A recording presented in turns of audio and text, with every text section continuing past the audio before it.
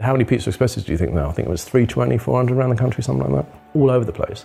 And Pizza Express member head, do you know what it is? They said, roughly 20 quid. I said, what do you think our member head is? Roughly 20 quid.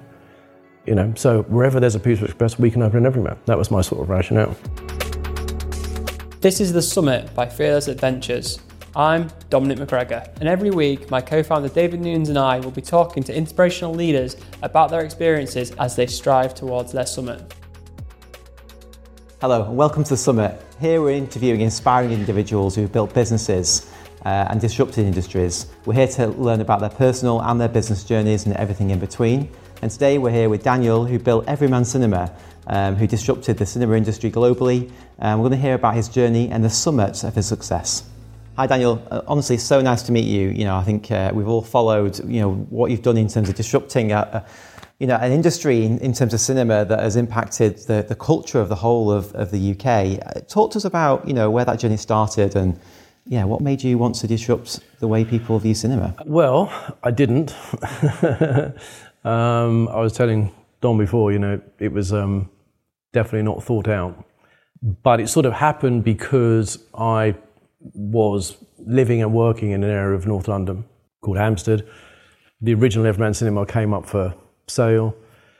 I thought it'd be a good idea to buy it just because I knew the venue, and in fact there was a vacant space at the bottom, and I thought, maybe we'll do some sort of bar or something there because I knew the whole sort of social scene in Hampstead. And then bought the business and then learnt very quickly that it wasn't a great business, which I should have really done before, done more due diligence before. But then I was in it, and then from there, had to sort of come up with, okay, how do we make it an interesting business, for the customer? And then that sort of just opened me up to a whole line of thinking, which wasn't apparent thinking at that time in cinema. I think we just had this conversation before, didn't we, about big companies. So, big companies dominated the scene in cinema in 2000. They still do today in terms of, size of those operators, but not in the same way because then a few things sort of happened, technology being one of them, which sort of democratized the marketplace a little bit. So when I first got involved, the big companies ran the show, big companies being Odeon and those boys, which meant that as a new cinema company, you had to sort of come up with what are they, what can we do that they're not doing, and that was just basically business 101, right? So how can we make the customer the star of the show was sort of the thing. And that wasn't being done because it was all about the film. So when you talk about running the show, they were the ones that were getting the top movies, exclusive content, and you were kind of left. So, there's a whole load of stuff around that. And again, we were just talking before, and I was saying that from the outside in, cinema was always seen as a very racy business, but is not behind the scenes. And definitely wasn't in 2000 when I started. So in 2000 when I started, films were still being delivered on a Thursday night in a transit van, dropped off at a cinema. This happened at every single cinema around the country. Dropped off at a cinema Friday. A projectionist would come in, cut them up with some scissors. When you say delivered, you mean the reels? So the reel, not a DVD, not even a DVD. No. So reels of film in several cans, because a reel of film is too big to get in one can. So they're broken down. Mm-hmm. So they're cut up, put into 3 or 4 cans, metal things, and then delivered to a cinema. Guy in the projection box tapes them together, puts them on the projector, shows the film, right? And this was the process for the smallest to the biggest film. Whoever shoots the film owns the film. They sell the distribution rights by territory. So they sell the distribution rights to a UK distributor.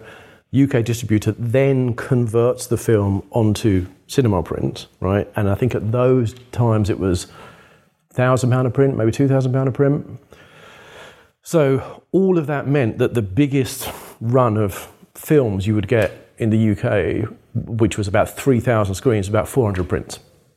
So Star Wars would be the biggest, so the smallest would be 50 prints or something like that, but the biggest would be 400 prints. So you've got 400 prints divided over 3,000 screens. Wow. Right? what was happening was that the big cinema chains had been for years completely monopolising that process. So they would say, we'll take to the distributor, we'll guarantee so many prints, but you only give it to us in these areas. Yeah? So it's a complete monopoly. Because of that, the smaller cinema venues that's why they were all dying, because they couldn't get access to content. So what they were then doing was they were sort of going down this sort of rep process, so indie films, rep, that's what they were doing in these smaller venues, but the market for that wasn't big enough. So that's why they were dying off, and Everyman was in that position when I took it over. So we had to reinvent, what could that experience be about, and that's why we just made it about the customer. And what you see in Everyman today is what we did then, because technology and consumer demands have moved on. Everyman today is now definitely the sort of the leading cinema concept in the country. Not the biggest, but the leader, although it's a sizable company.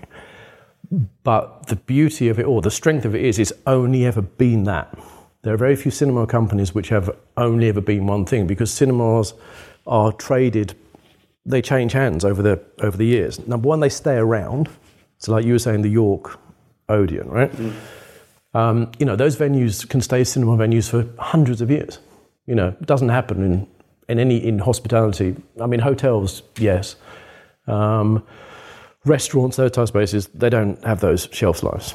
So because they've been around a long time, they change hands a lot. And then what happens is they get cobbled together into bigger circuits.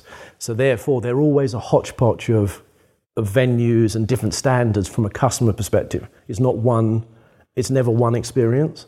They're always refurbishing one here and not one there, and so it's inconsistent.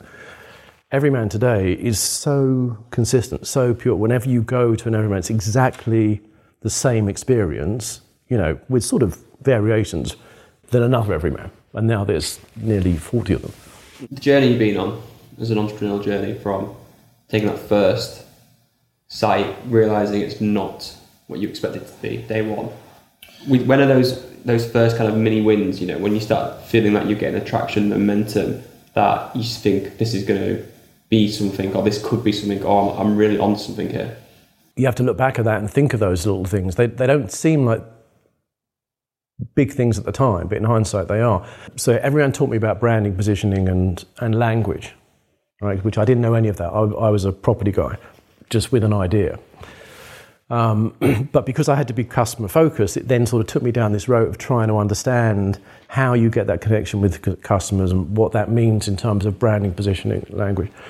One of the early things we did with Everyman, once we started to sort of get forward with the idea, is we created our own language, right? So we got rid of words like foyer, all right? And we got rid of words like auditorium, and we changed them to lounge, screening lounge. And we sort of became sort of consistent in that language. And I think one of the early indications of that, of success in that, was when, so the people you work with, you start saying these words and then they say them back to you, and now you're talking about a common language. And then what happens is you overhear them saying to somebody else. So then it sort of takes its own path. And then you overhear being said to customers, and then customers saying to other customers. So you're sort of, those are very significant moments that didn't feel like it at the time, but when I look back, that was the beginning of the director, because for instance, right at the beginning, customers would come in and say, where's the foyer? We haven't got a foyer. What do you mean we haven't got a foyer? Where do I buy my ticket? Well, you don't. You just sit over there and we'll give it to you. Head blown.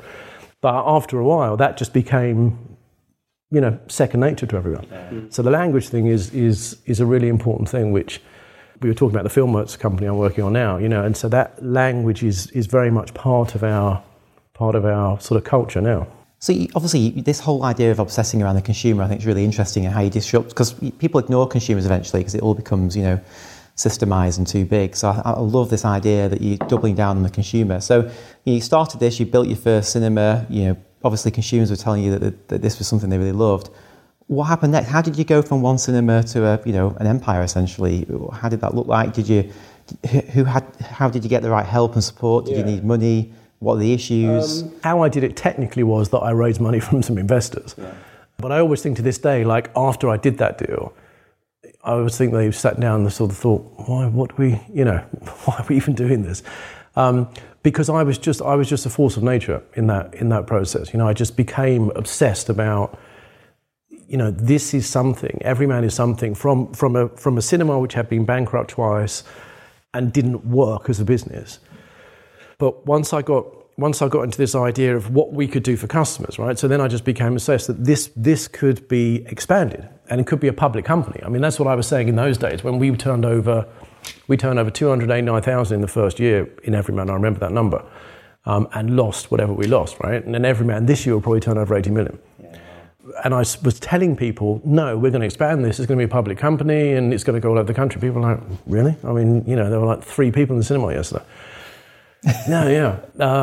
And one of the things I was challenged with, which is an interesting conversation we just had about geography, was, but it'll work in London, but it won't work outside London, right early on.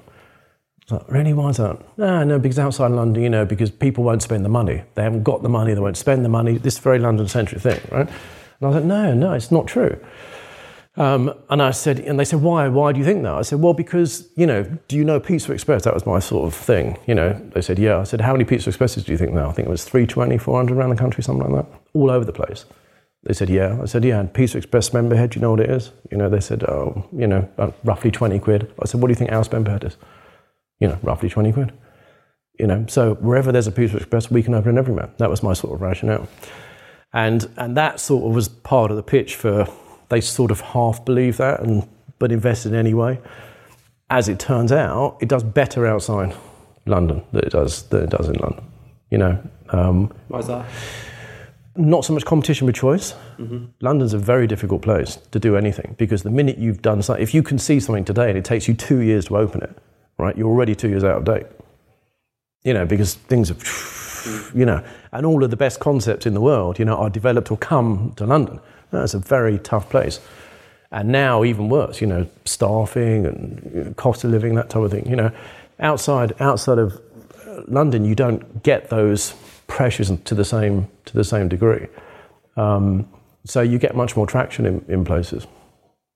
So now looking back, obviously it's an amazing journey you've gone on. Were there any points where it was really bad? Yeah, totally. Talk to us about kind of what they were and how you got through them. And because a lot of entrepreneurs talk to us, and it's a tough journey. But when people replay their story, it doesn't come out a lot. Well, because generally you're talking to people who've succeeded. Yeah, exactly. It's a bit like sport, isn't it? Just play tennis and then you'll be Roger Federer. Yeah. Most people you never hear of. They never get beyond the qualifiers. It's punishing. Being an entrepreneur is punishing.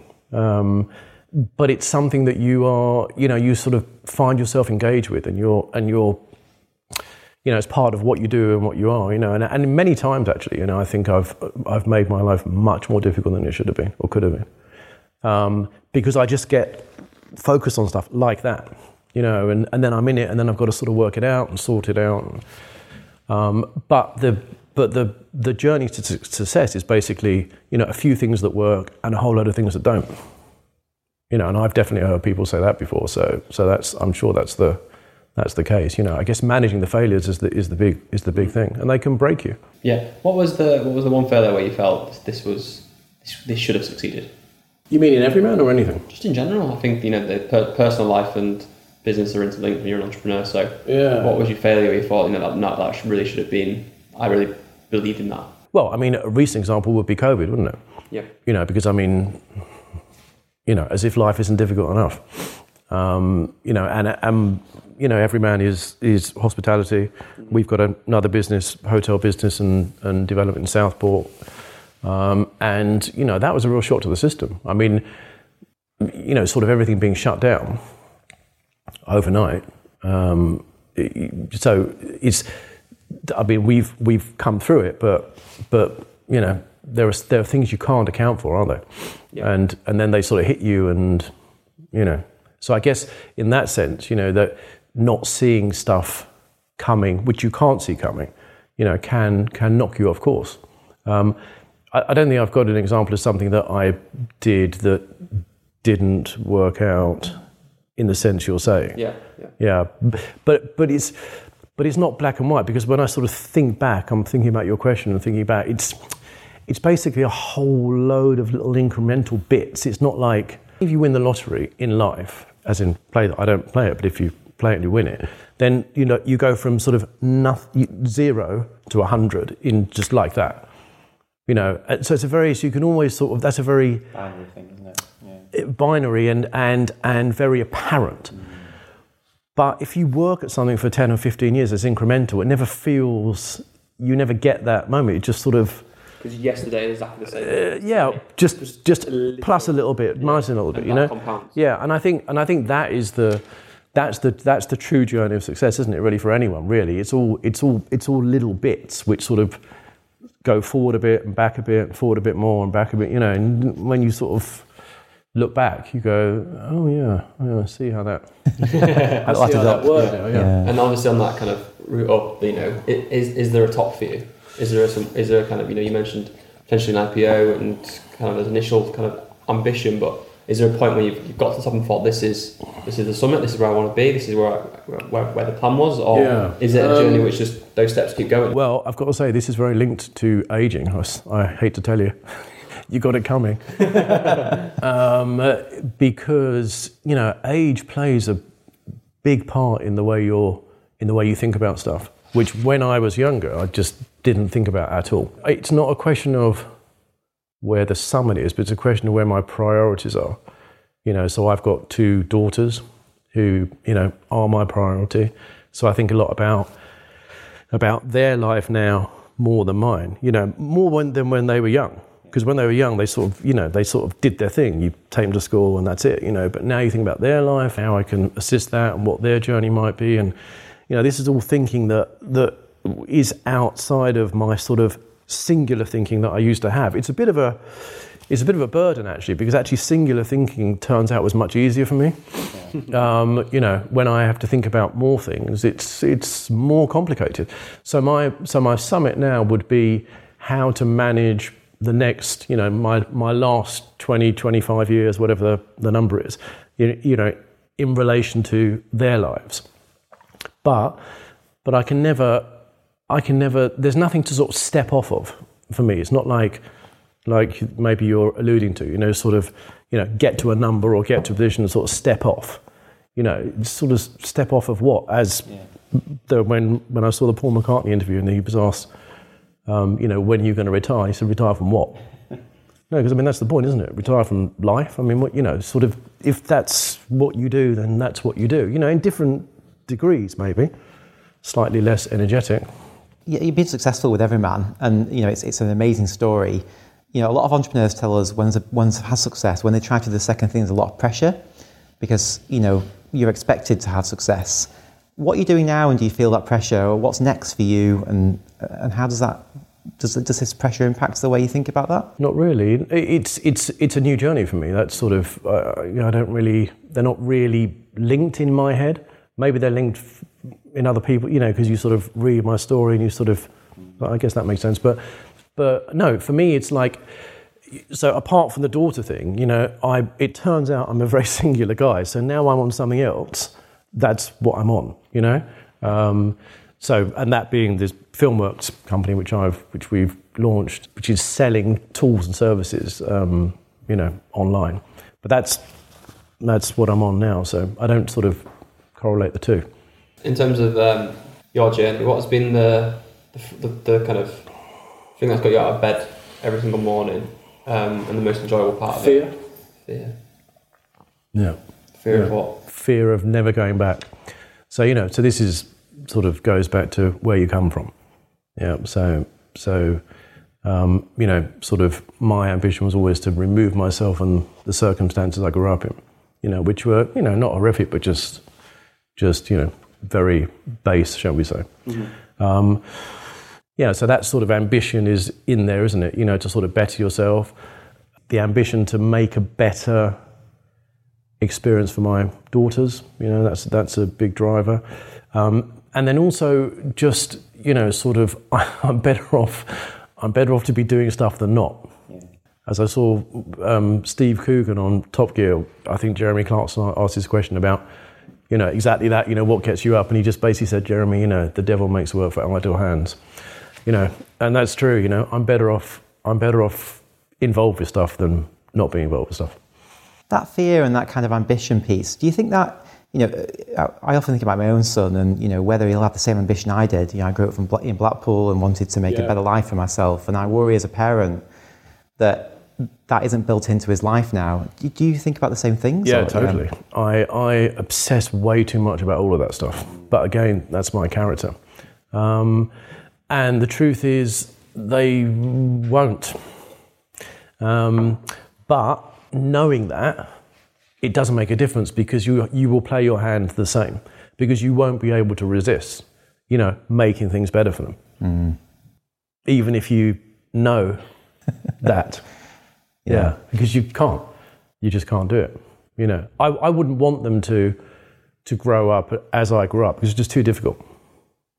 It's too hard. Yeah. So do you think, thinking the next generation of entrepreneurs, do you think it's possible to really disrupt like you did and create big business if you don't have that ambition, or not?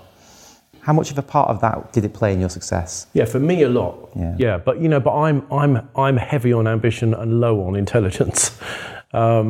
So, and sort of by that I mean, sort of academic intelligence, access to opportunity. So academically, I came from a place where there was no access to opportunity, and it wasn't expected, and in fact, the opposite was expected. Yeah.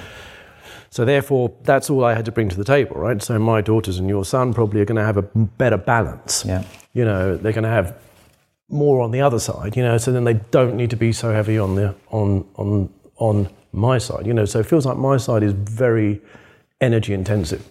When all you've got is sort of your, get up and go, and your aggression and your determination, that's very draining.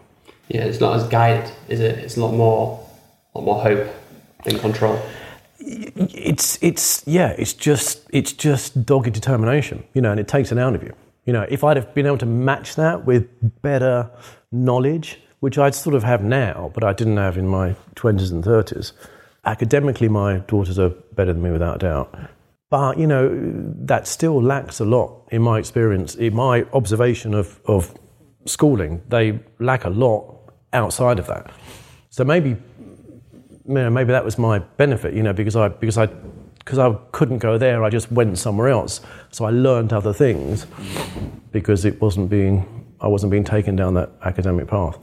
So I think you've got to input a lot into your son's life, that's my point, outside of the schooling. Yeah. Do you worry about the future for your daughters? I think today we live in a world where, we're passionate about when we invest in entrepreneurs, female entrepreneurs. Do you worry about the opportunities they have versus men? And kind of how do you think about that? Versus men? Yeah, I'd say again, I worry too much about a lot of stuff these days. And just only in the last couple of years, really. Generally speaking, I think that the opportunities, so let's say wider for sort of mankind, are there to go to your question, gender issues? Probably, but I think I've worked very hard with my girls to not let them buy into those stereotypes themselves. But those stereotypes are very much around you. Pressure, social media, big issue to manage, I think, these days. Fantastic in every way, as David Bowie said in the 90s. Fantastic and horrible at the same time. Yeah. Everyone's always got in the sense of getting to the summit, everyone's got their issues, haven't they? Exactly. There's always a journey to take. Yeah, you just got to focus on where you're trying to get to. Yeah. Thank you for joining us on the summit today. Hope you found it insightful and what you listened to today helped you on your journey.